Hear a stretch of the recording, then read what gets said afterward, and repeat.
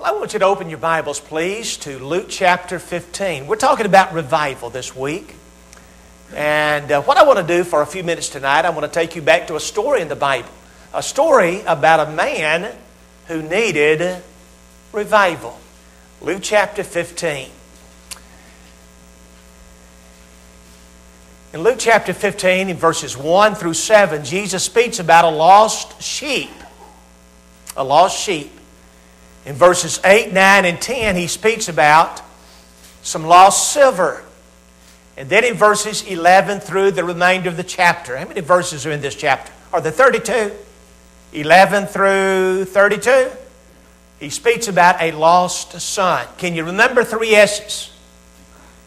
Do your head like this? Sure you can. Well, if you can remember 3 simple S's, sheep, silver, son, you have Luke 15 in your heart. You know what this chapter is all about. Now, I wish that I had the time to talk to you about the sheep and the silver. We don't for time's sake, only the son. Let's start in Luke chapter 15 and verse 11. Verse 11. Jesus said, a certain man had 2 sons. Let me just pause right here to say that my father had 2 sons. My father died about 2 years ago. He was an elder of the church. I tell you, I miss him every day. And let me just plant this seed. If your father is still living, go out of your way before the night is over to say, hey, Dad, I love you. I wish that my father were still here so that I could say, Dad, I love you. I miss him every day. But my father had 2 sons. I have an older brother by the name of Steve. He's also a preacher. And I'm the youngest of the 2 boys. So I can identify with the story. I can see myself in this story. A certain man had 2 sons, and the younger of them said to his father, Father, give me the portion of goods that falleth to me. And he divided unto them his living. And not many days after, the younger son gathered all together and took his journey into a far country. And there wasted his substance on riotous, not righteous, but riotous, wild, extravagant, sinful, prodigal living. And when he had spent all, there arose a mighty famine in that land, and he began to be in want. And he went and joined himself to a citizen of that country, and he sent him into his fields to feed pigs, swine, and he would fain have filled his belly with the husk that the swine did eat, and no man gave it to him. And when he came to himself, he said, how many hired servants of my father's have bread enough and to spare, and I perish with hunger? I will arise and go to my father, and will say unto him, O Father, I have sinned against heaven and in your sight, not worthy to be called your son. Make me as one of your hired servants. And he arose and went. And when he was yet a great way off, his father saw him and had compassion and ran and fell on his neck and kissed him. And the son said unto him, O Father, I've sinned against heaven and your sight. I'm not worthy to be called your son. But the father said to his servants, Hey, bring forth the best robe. Put it on him. Put a ring on his hand. And, sir, put shoes on his feet. And bring hither the fatted calf. And let's kill it and let us eat and be merry. For this my son was dead and is alive again. He was lost and is found. And they began to be happy or merry. And that's Luke chapter 15, verses 11 through 24. Now, audience, what do we usually call this story? We call it the story of the PK, right? Not the preacher's kid, but the prodigal kid. The story of the prodigal son. I want you to do me a favor. I want you to go back to Luke chapter 15 and find the verse. We're looking for the verse in which Jesus refers to him as the PK, the prodigal kid. When you find it, do this. Look over Luke chapter 15, verses 11 through 24, and find the verse. We're looking for the verse in which Jesus refers to him as the prodigal son. Anybody found it? It's not in there, is it? I mean, you can read and read and read and study and study and study all night long, but it's not in there. Nowhere does Jesus say, now, audience, I'm going to tell you the story of the prodigal son, and yet that's the way that we know it. I mean, Luke 15 is mentioned maybe by Bill in a sermon, maybe in a Bible class, and we say, Luke 15, let's see. Luke 15, oh yeah, I know about Luke 15. That's the story of the prodigal son. We call him a prodigal son, a sinful son. I have one son. He's back there. He's alive. I say, Pete, don't embarrass Daddy. Don't turn out to be like this kid. The kid of Luke 15 is not a good kid. He's a bad kid. Don't turn out to be like this son. We call him a prodigal son. But you know something? I can see some good in him. I say, I can see some good in this old boy of Luke chapter 15. I say, I can see some good in him. And let me share a couple of good things that I see, okay? In the first place, he did not blame others for his own mistakes, did he? He did not point fingers. He didn't blame others for his own sins. Sometimes we want to do that. Have you noticed? Let me ask you, audience, have you ever run out of gas and kicked the car? You know, here you are driving down the road and you're out of gas. Stupid old car, car's fault, right? Sometimes we want to blame others. We want to point fingers, right? It's not my fault, it's the car's fault. That's what Adam and Eve did in the Garden of Eden. Do you remember the story? God told Adam and Eve not to eat of a certain tree. If they did, they would surely die. The devil came along and said, now wait a minute, God said you'll die, you'll not die. The devil added one word, just one, to the Word of God. God said you'll die, you'll not die. God knows that if you eat of this fruit, your eyes will be open. You'll be as wise as He is. And they listened to the devil, and because they did, God wanted to know why. God went to Adam, and God said, my son Adam, why? What did Adam say? Who, me? It's not my fault. It's the woman's fault. It usually is, isn't it, guys? We want to blame the woman. And you know, God's not prejudiced, so God goes over to the woman. God says, Eve, my daughter, why did you do it? Why did you sin? What did Eve say? Who, me? It's not my fault. It's the devil's fault. The devil made me do it. Have you guys ever seen that T-shirt? The T-shirt that says, the devil made me do it? Let me tell you, folks, that's not a new T-shirt in any sense of the imagination. That's as old as the Garden of Eden. Because that's what Eve said in the garden. The devil made me do it. But see, that's one of the good things that I appreciate about this boy of Luke 15. He did not blame others. He did not point fingers. That's okay, Bill. Let's just leave them lie. That's right. Okay. What would I do without help, huh? We all need servants like Bill. I tell you, Bill and Rita are servants. They really are servants. I tell you, a preacher reminds me of a Barnabas. He's kind of like a Barnabas. You remember Barnabas, right? The son of encouragement. You hang around Bill and Rita, they just kind of make you feel good, and that's awesome. But sometimes we want to do what Adam and Eve did. We want to point fingers. We want to blame others. And that's one of the good things that I appreciate about this old boy of Luke chapter 15. He did not come home wearing the T-shirt. He didn't come home saying, oh, Mom and Dad, you know why I ran away? Let me tell you why. It's Joe's fault. Get on to Joe, my older brother. No, sir, he came home saying, who blew it? Who's to blame? Me, myself, and I. And so, first of all, he did not blame others for his own mistakes, for his own failures, and that's something good that I see in him. Let me share another good thing that I see. In the second place, he did not beg. Number one, he didn't blame others, and number two, he did not beg. He said, you know, I have 2 good hands, I have 2 good feet, I'm not in a cast, I don't have a broke tendon, and I'm able to go to work. Now, do you remember the kind of work he did in that far country? What did he do? Yeah, he fed. Now, you can call it slopping the hogs if you want to, okay? That's what we call it down in Alabama, right? I know that some people call it husking the swine. Sir, what do you do for a living? I'm a swine husker. That sounds a little bit more sophisticated than, sir, what do you do for a living? I'm a hog slopper. Call it what you want to call it. I know what we call it down in Alabama. We call it slopping the hogs, right? I mean, he got in that pig pen and he fed those pigs. He slopped the hogs. And folks, there are a lot of things that I'd rather do than slop the hogs. Mowing grass. Oh, no. Well, mowing grass with a $99 Walmart special. That's a little bit easier than slopping the hogs. Babysitting, ladies. Babysitting. A little bit easier than slopping the pigs. Preaching, Bill. That's a little bit easier than slopping the hogs. See, there are a lot of things that I'd rather do than slop the hogs.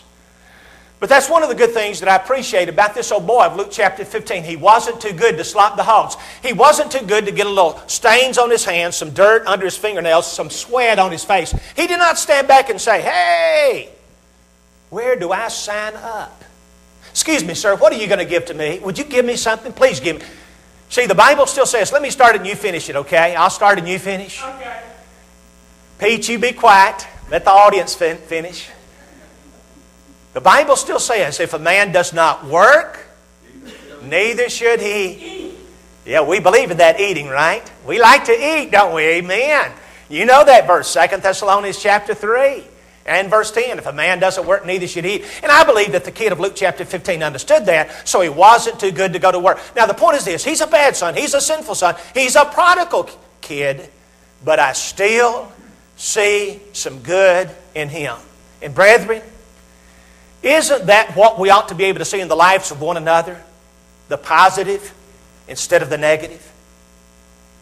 Isn't that what we ought to be able to see in the lives of our brothers and sisters in Jesus? The good instead of the bad? Anybody want to say amen? Amen. Well, that was weak. Except Pete. I heard Pete. You know why some of us don't say amen? That's what we look for. Let's just be honest. We look for what's wrong. We look for the negative, don't we? I remember some time ago, went somewhere to preach, marched back to the back, started shaking the folks out. And there was a guy. We had a great revival. I mean, people were being baptized. People were being saved. And there was a guy that walked out, shook my hand. You know what he said? He said, "I'll give you a D-." You ever made a D-? It's been a while since I'd made a D-, but that's what he said. He was serious. The sermon you preached, how about a D-? I heard about a little boy that made a D-. In fact, he made 4 F's and 1 D-. Can you imagine that, parents? 4 F's and 1 D-. His daddy looked at the report card and said, "Son, what in the world have you been doing?" And the kid said, "Well, Dad, I guess I've been spending too much time on one subject." Well, it'd been a while since I'd made a D-, but the brother walked out and said, "I bet a D-." And that's often what we look for. We look for the D- instead of the A+, don't we? I mean, we look to pick and gripe and stomp, and we get on the phone and we gossip. And let me tell you something, folks. If you look for the bad long enough, you're going to be able to find it. You know that? Regardless of how good a person is, how sweet he is, he has warts, and he has wrinkles, and he makes mistakes, and there's bad in elders, and there's bad in deacons, and there's bad in preachers. Did I say that? And husbands, there's bad in your wife, and wives, there's bad in your husband. But see, I don't want you to find the bad. I want you to see the good. Husbands, you need to see the good in your wife, and wives, you need to see the good in your husband, and parents, you need to see the good in your kiddos, and kiddos, see the positive, see the good. And mom and dad, it's very biblical. You say, "Keith, this is a church. I've got my Bible. Give me some Bible. You want some Bible? Let me give you some Bible." Philippians 4 verse 8, Paul said, "Whatever is true, honest, just, pure, lovely, if there be any virtue, if there be any praise, think on these things." What things? The good things, not the bad things. You want to grow this church? I tell you how you can grow this church. Just love the local church and brag on her. Just go out into the highways and hedges, your community, and brag on your elders and brag on your preacher. Brag on your song leaders. Look for the good. Build each other up. Be a Barnabas to one another. And I promise it'll be a great blessing to your life. Now, we call him a prodigal son, a sinful son, a rebellious son, but I still see some good in him. Number 1, he did not point fingers. He did not blame others. And number 2, he did not beg. You say, "Well, Keith, why do we call him a prodigal son?" Well, let Jesus answer that question. I want you to go back to verse 11. And let's just look at the story verse by verse here. And let's look at a guy that really needed revival. Although I see some good things in him, he really needed revival. Luke 15, look to verse 11. Verse 11. Jesus said, a certain man had 2 boys, and the younger of them said to his daddy, Daddy, hey, Papa, take care of me. Give me what's coming to me. You know what he does? He goes to his daddy like this. Hey, Papa. Hey, Daddy. Don't forget about me. Give me what's coming to me. You know his basic problem? Let me show you his basic problem. He was selfish. He goes to his daddy with his hand out. Hey, Papa, don't forget about me. Please give me what's coming to me.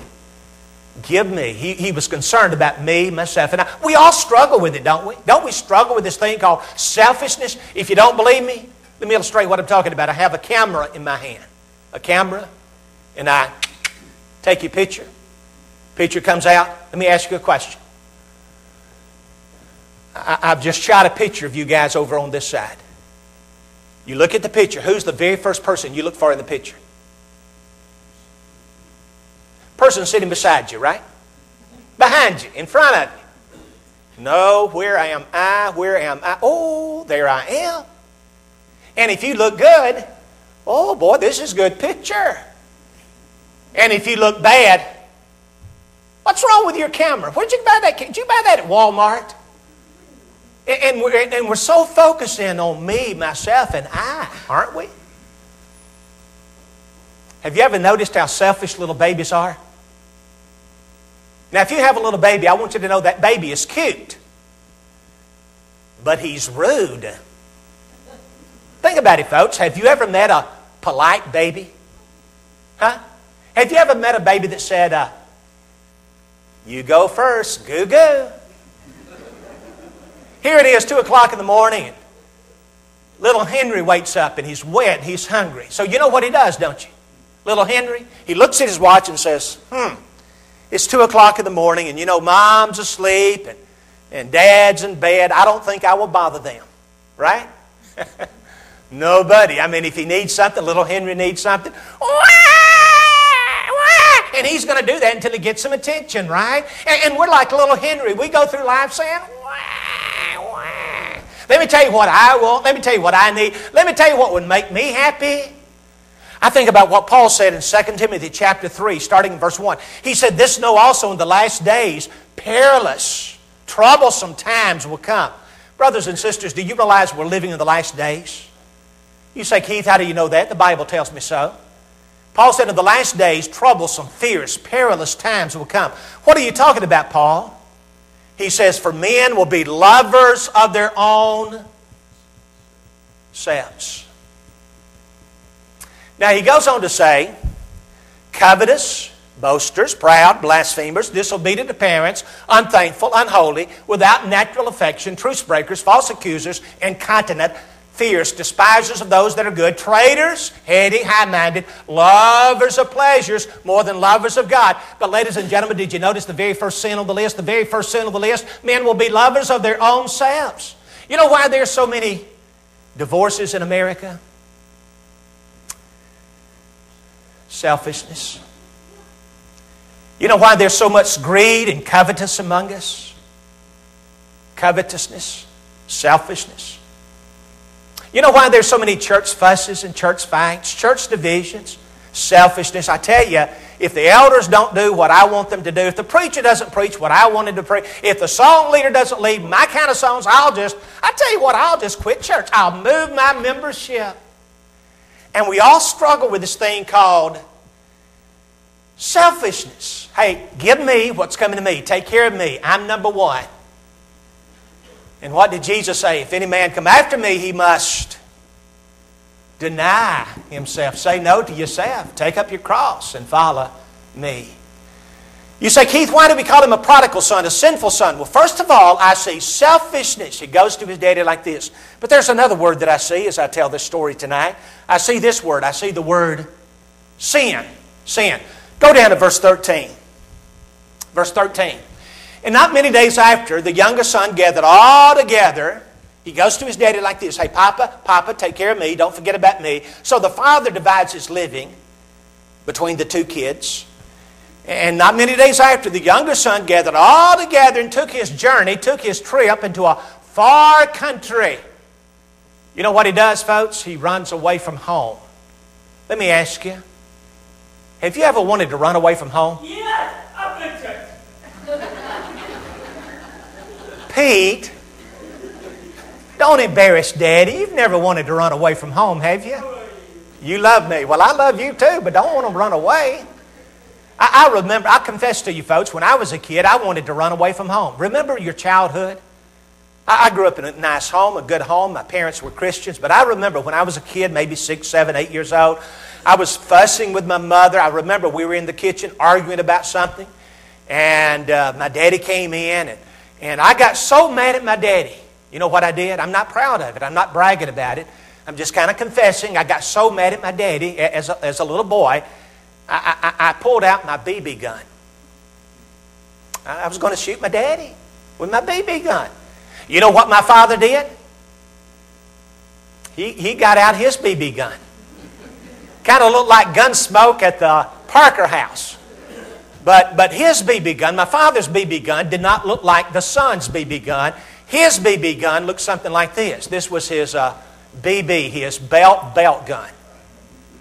His belt gun. And unlike his son, unlike me, he didn't just threaten to shoot it. My father shot it. I mean, over and over and over. I was afraid he'd never run out of BBs. Now, I know what some of you are thinking. You're sitting there thinking, oh, spanking. Oh, Keith, we don't believe in spanking in our home. We're more sophisticated than that. And you're what's wrong with North America. See, my parents really believed that the best way to make a kid mind was to approach him from behind. And they would often do that, sometimes with a belt, sometimes with a switch, sometimes with their bare hands. I'm not talking about child abuse, folks, but I am talking about a good old spanking. And I don't know, maybe that's what the kid of Luke 15 needed. Maybe he just needed a kick in the seat. But he knew he could not stay at home and live like he was going to live. He was going to break his mom and dad's heart. See you later, I'm out of here. So he goes into that far country. And in that far country, what does he do? Verse 13, he spends everything, all of his money on what kind of living? Prodigal, wild, extravagant, sinful living. You say, preacher, what did he do in that far country? Did he drink? Alcohol involved? Maybe. Gamble? Did he gamble? Perhaps. Wild women? Did he sleep around? Perhaps. But in that far country, he sinned. Let me tell you something, brothers and sisters. That's what sin will do. Are you listening? See, sin will drive you into a far country. Sin will separate you from your family, from your God, from your church. In fact, Isaiah put it like this in Isaiah 59, 1 and 2. Your sin, your iniquity has separated between you and your God. We call him a prodigal son, a sinful son. Why? Number one, there is selfishness. And selfishness, take care of me, give me what's coming to me. Hey, I'm number one. Selfishness led to breaking his daddy's heart. Led to messing up. It led to missing the mark. Sin literally means to miss the mark. The mark that we're trying to shoot for, the mark that we're trying to be, is to be like Jesus. We're trying to be like Jesus. And when we're not like Jesus, we've sinned. But I see something else here, and let me share it with you. In the third place, I see this word. I see the word starved. Starved. May I show you how starved he is? Let me show you how hungry the boy is. Go down to verse 14. There arose a mighty famine in that land, and he began to be in want and need. So what does he do? He goes and he joins himself to a person, a citizen of that country, and this guy sends him into his fields to feed pigs. And then my mother's Bible says he would fain have filled his belly with a husk that the swine did eat. And folks, do you see how starved he is? He's so starved he could eat pig food. He's so hungry he could eat the slop. I am curious. I like to know my audiences. How many of you have ever Have you ever slopped the hogs? Anybody slopped the hogs? You are kidding me. All of you? Man, this is a country church, isn't it? Folks, I grew up in the country. We had a dog, we had a cat, we had a horse. We didn't have any pigs. And to be honest with you, I've never slopped the hogs in my life. But I have a good imagination. I imagine I'd have to be awfully hungry to eat slop. You know, the dinner we had today was just wonderful. Chicken and ham, but slop. Imagine the announcement. Imagine Bill gets up here today and says, we're glad that everybody came on Family and Friends Day, and we want everybody to stay for the slop fellowship. Slop? Ugh. Now, here's what I believe Jesus is trying to get us to see here in Luke 15. I believe that Jesus is trying to get us to see, if we start with this, give me what's coming to me, take care of me, don't forget about me, my way or the highway. If we start with selfishness, selfishness leads to what? Sin, missing the mark, breaking the heart of heaven. And sin leads to what? Starvation. Is that right or wrong? That's right. If we start with, I'm on the throne, I've got to have it my way. Selfishness leads to missing the mark, sin. And sin leads to starvation. And you know, we have some people in this room and you're starved. Now, you're not starved physically. Most of us, at least in America, have plenty to eat physically. We're not talking about physical food, but maybe you're starved for a compliment, a pat on the back. Maybe you're starved for a better relationship with your husband or wife. Maybe you're broken because your kids never call. They don't come to see you. Maybe you're starved for a better relationship with your boss or people at work. Maybe you're starved for a hug, just a non-sexual hug. Maybe you're starved for a better relationship with heaven. And we don't want you to stay in that pig pen. We don't want you to stay in that far country. We want you to come home. So let's bring the kid of Luke chapter 15 home, okay? He didn't stay in that pig pen. He wasn't starved forever. Notice what happens in verse 17. Verse 17. Jesus said, and when he came to himself, he woke up. He said, you know, man, pig pens stink. There's got to be a better life. There's got to be a better way. And so he came to his senses. He came to himself and he said, listen to what he says here. Verse 17. How many hired servants of my father's have bread, even enough bread to spare and to share? And yet I'm dying with hunger. Get the picture, folks. He's sitting among the pigs. The pigs are there, and they're rooting and rolling and wallowing and feeding and whatever else pigs do. And maybe sweat's pouring down his face like sweat is pouring down my face tonight. And maybe he looks at his hands and they're filthy, his fingernails are dirty, and his belly is growling. And he's starved. He's starved physically and emotionally, financially, and spiritually. And then it occurs to him,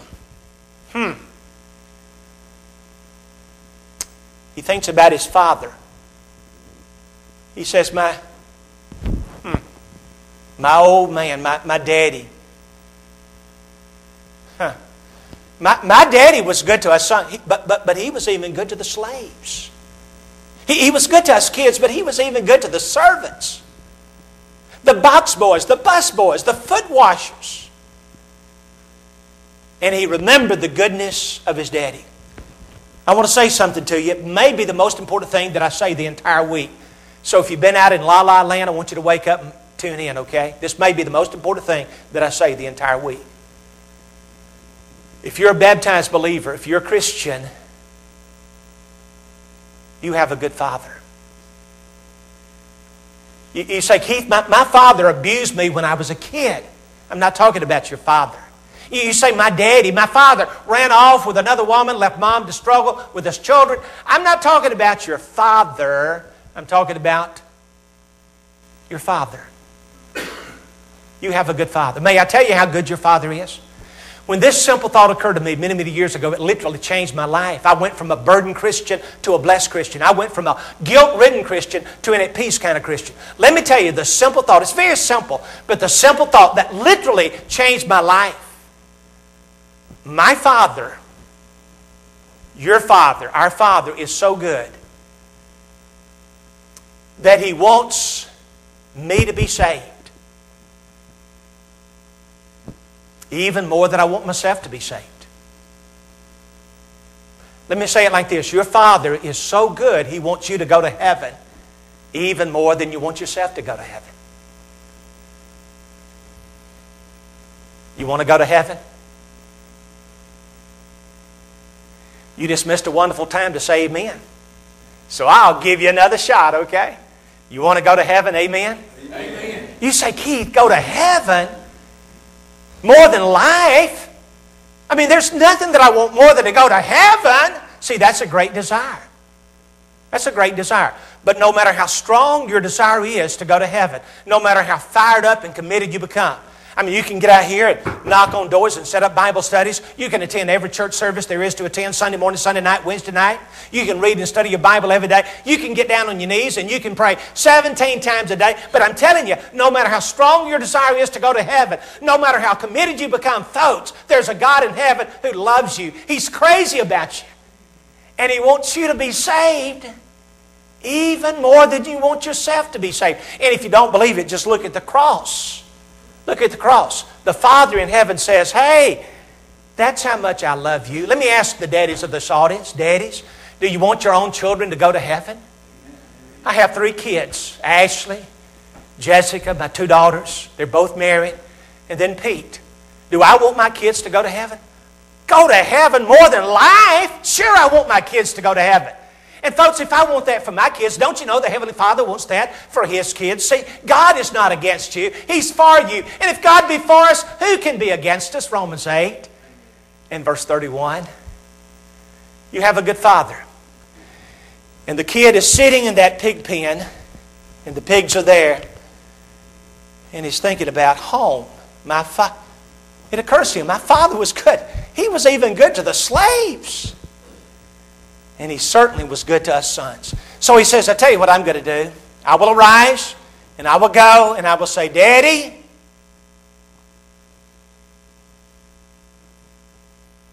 hard to say, isn't it? Hardest word in the human language is the word no. In my judgment, it's the word no. It's hard for me to say no to an invitation to preach. Somebody calls on the phone, hey, Keith, would you come and preach for us? Sure, when? I'll be there. It's hard for me to say no to the second piece of pie. Cookies. Or cookies, huh? You know, if I can say no to the first piece of pie, I can say no to the second piece of pie. But it's hard to say no to that first piece of pie, isn't it? Especially if it's chocolate. Or pecan. Or a coconut. I love pie, okay? I love pie. It's hard to say no to pie, right? Hardest word of the human language, in my judgment, is the word no. You know what the 2 hardest words are? I'm sorry. Hey, Bill, I'm sorry. Hey, brother, I'm sorry. Elders, I'm sorry. Honey, wife, I'm sorry. Because when I say I'm sorry, I'm not blaming you. I'm not pointing fingers at you. I'm pointing fingers at this guy. Hardest word, no. 2 hardest words, I'm sorry. You know what the 3 hardest words are? They're found in Luke 15. Did you notice? Luke 15 and verse 18. The kid says, I tell you what I will do. I will get up and I will go and I will say, Father,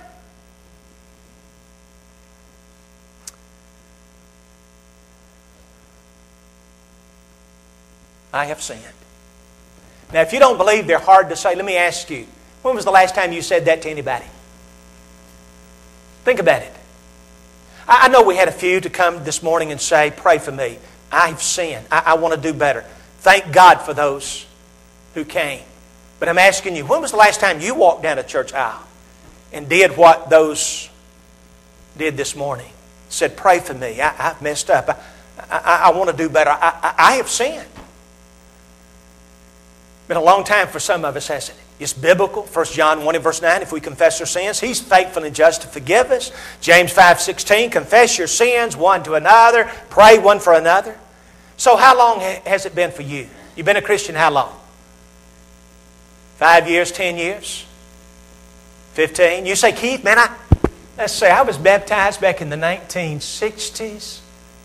2015.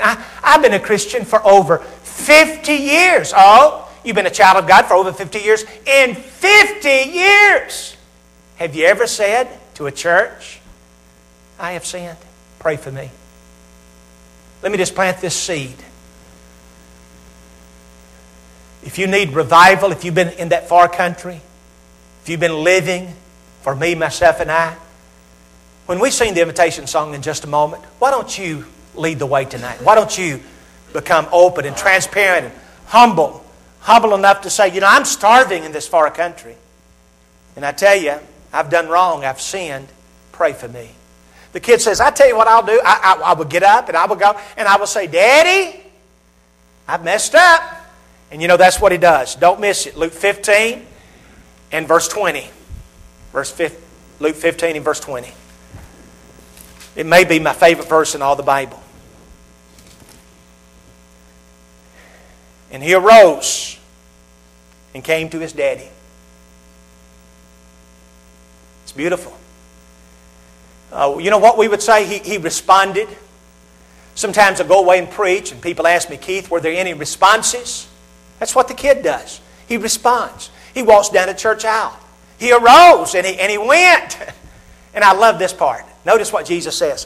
When he was yet a great way off, his father saw him. I wonder how long had the old daddy been looking. And these two words catch my attention. Had compassion. The father had compassion. And I love these next two words. And ran. Think about it, folks. When was the last time you saw your old daddy run? The father of Luke 15 saw him, had mercy, and Jesus says, and ran, and fell on his neck, and kissed him. And that tells me something about God. You know what that tells me about God? If you step out in one of these aisles tonight and you come forward and you say, I'm not a Christian. I'm not a son of God. I'm not a daughter of God. But I know what Jesus taught in Mark 16:16. Anybody that believes and is baptized shall be saved. And I believe that Jesus is who He claimed to be. And tonight, this very night, I want to be baptized. If you come tonight saying, I want to become a Christian, let me tell you, folks, God will not walk to meet you. He won't walk. He'll run. He'll run. And if you step out in one of these aisles tonight and you come forward and you say, I am a Christian. But I've not been a fired up Christian. I've not been a faithful Christian. I've been living in a far country and I just want to live better and I want to do better. Forgive me. If you come tonight saying, pray for me. Let me tell you, folks, God will not walk to meet you. He won't walk. He'll run. He'll run. Will God run? Will the God of heaven run? Well, that's what Luke 15 is all about. It's really not the story of the sorry son. It's the story of the fantastic Father. The Father filled with grace and mercy and love and compassion and forgiveness will run. He'll run. Well, I've told you about this son. Let me tell you about my son. Let me tell you about old Pete. He's 33 years old. He was born June the 26th, 1982. He was born with what the doctors call an encephalocele, a sac outside of his head. And there was brain tissue in this sac. We had no idea that anything would be wrong until he was born. 30 plus years ago, they didn't do all the tests like they do now. So we were expecting a normal, healthy baby. And he was born with those problems. The doctors looked at him and said, there's nothing we can do. They said if we surgically removed that sac outside of his head, kind of like the opening in the spine. They said if we surgically remove that sac, more than likely he'll die in surgery. If he does not die, he'll just be existing, be a vegetable. So we recommend, Mr. and Mrs. Parker, that you take him home and love him. There's really nothing we can do. He's going to die. And so that's what we did. We took him home. We loved him, but he did not die. You know, the first few days of his life, we woke up thinking, well, maybe this is it. Maybe this is the day that he's going to die. But he did not die. And so when he was about 6 weeks old, we got on the phone, we called some other doctors, and that encephalocele that sank outside of his head was surgically removed. And today, physically, he's as healthy as anybody in this room. He very seldom gets sick. Mentally, he has some problems. Some people say he's retarded. Some people say he's handicapped. Some people say he's special. And if you don't believe that he's special, just ask him, okay? But he's 33 years old and never taken a step by himself in his life. He will never get married. No. He says that like he's heartbroken, right? I don't tell you about Pete to get you to feel sorry for us. At least most of the time we don't feel sorry for ourselves. He's really been a blessing to our lives. But let me ask you're welcome, Pete. Let me ask the mothers of this audience. Moms, how would you feel if your little boy had never taken a step by himself in his life? Dads, how would you feel if your son had never played on a ball team? See, brain damage is bad. Handicaps hurt. But I tell you, there's something that's worse than brain damage. You know what's worse than brain damage? It's soul damage. S-O-U-L, soul damage. And maybe your soul is a little damaged before God. Maybe you've been living in that far country. Down deep, you know, I need revival just like this young man. And folks, we don't want you to leave tonight soul damaged. Brain damage is bad, but there's something that's worse, and it's soul damage. So will God run? Amen. Will the God of heaven run? I tell you, you take the first step out into one of these aisles down to the front to do what's right. And my friend, God will not walk to meet you. He won't walk. He'll run. He'll run. The God of compassion will run. Let's stand and sing.